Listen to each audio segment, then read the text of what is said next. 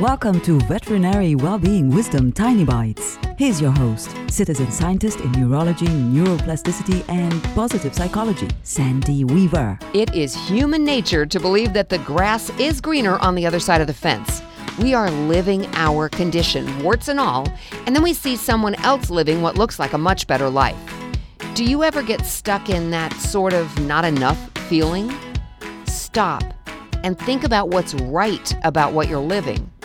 Remember where you were and how exciting it was while you were on the way to where you are. If you're feeling stuck and you want more, then dream a dream of where you want to go next. Then look at the lovely green grass in front of you.